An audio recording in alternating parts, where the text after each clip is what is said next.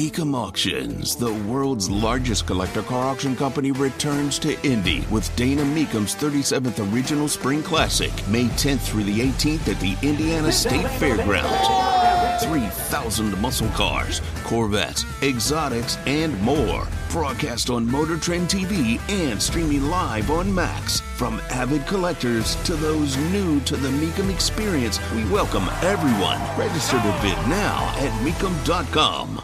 Tony Katz, the Morning News, 93 WIBC. My name is Craig Collins, filling in. Jonathan and Matt hanging out as they always do.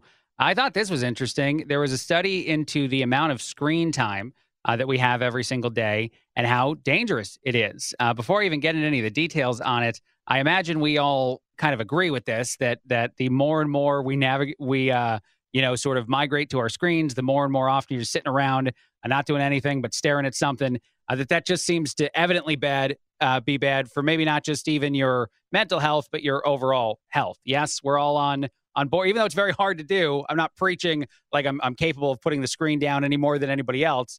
But we can just figure out that it's bad. Just stay off Tinder. That's all you have to do. No more swiping and you're fine. That's great advice. Exactly. I mean, like you said, Craig, I don't know how you cut down on screen time. I think it's impossible. It's, this is what we're doing. This is the world. Yes, no, that's true. Well, they're saying that one of the biggest things, too, is just like the simple text communication, social media things. But it's truly dangerous, according to, as I said, a recent study, to every facet of your life. It makes you more likely to be mentally unwell. They say there's a fear of being without your mobile phone now that's diagnosable in the world of medicine. Being unable to use it is something that causes a certain level. It's essentially addiction. The way that anybody would try to be overcoming any other kind of addiction. And to think of it, again, as something that we just can't get over, it's sort of terrifying. I'd love you brought this up, Craig, because I do get anxiety over this. Okay, it involves text messaging, all right? Yes. When somebody text messages you, that means, I don't know, am I accessible all the time now? Do I have to text back immediately? I mean, because if I don't, I know some people get offended when you don't do that. I know they feel less important. I don't want to make anybody feel like that. I don't want to belittle somebody unintentionally even. So where are we at? I mean, you were talking about all this screen time and we're always texting and everything. Where are we at as far as our accessibility? Do we have to be, just because somebody reaches out to you, do you have to immediately respond? I have anxiety on this, and it kind of goes with the screen time, right? I feel like I have to text back. Absolutely. You know what's so funny about you bringing that up, too, is one of the things I'll say is when I purposefully leave my technology behind, like say you're going to go on a hike or something, you're like, oh, screw it. For the next hour, no one can contact me. It's amazing. The actual, the catharsis of it goes through the roof. It is just, I think it's magical. It's like a whimsical forest, with unicorns. On Saturdays, I have this new thing, and it's really helped me out. I just shut it down, like around 3 o'clock when I'm done with everything. I leave my phone on the charger.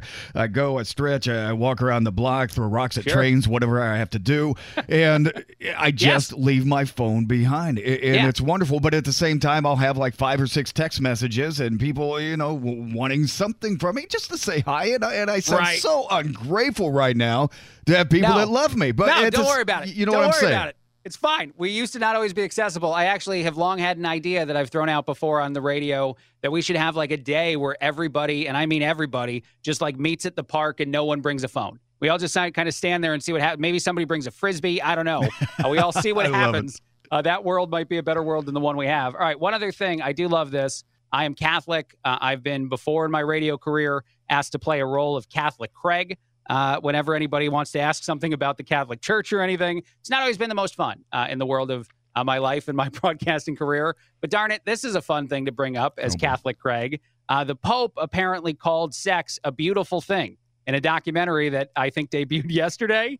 He said it's one of God's gifts to the human person. Sex, a beautiful thing. The Pope, a fan. How do we feel? Now, is there any context to this? Does he just say he didn't say sex after marriage or before? He didn't qualify. I'm sure. What he meant? Okay, yeah. I'm sure there are restrictions to what he is saying there, but he said the act itself is a beautiful thing, Matt. Why are you sullying this with other questions, sir? I'm not Catholic. I'm just trying to figure it out. No, it's fine. The Pope actually apparently has some sort of documentary coming out on Disney called The Pope Answers, where people ask him questions. At 86 years old, he fields questions from mostly young people, I think people in their 20s.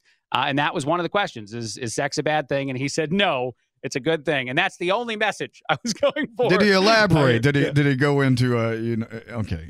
He did say, all right. No, he treated the whole rest of the thing like Jen Psaki or anyone else doing a press, briefing right. where you just avoid the rest of the questions. No, I don't know. I haven't seen it, but I do love that part. And I look forward to the Pope answers a bunch of questions. I'm glad I wasn't involved because I would have asked him very dumb ones. Matt, you got some traffic for us? What's the meaning of life? That's Amen.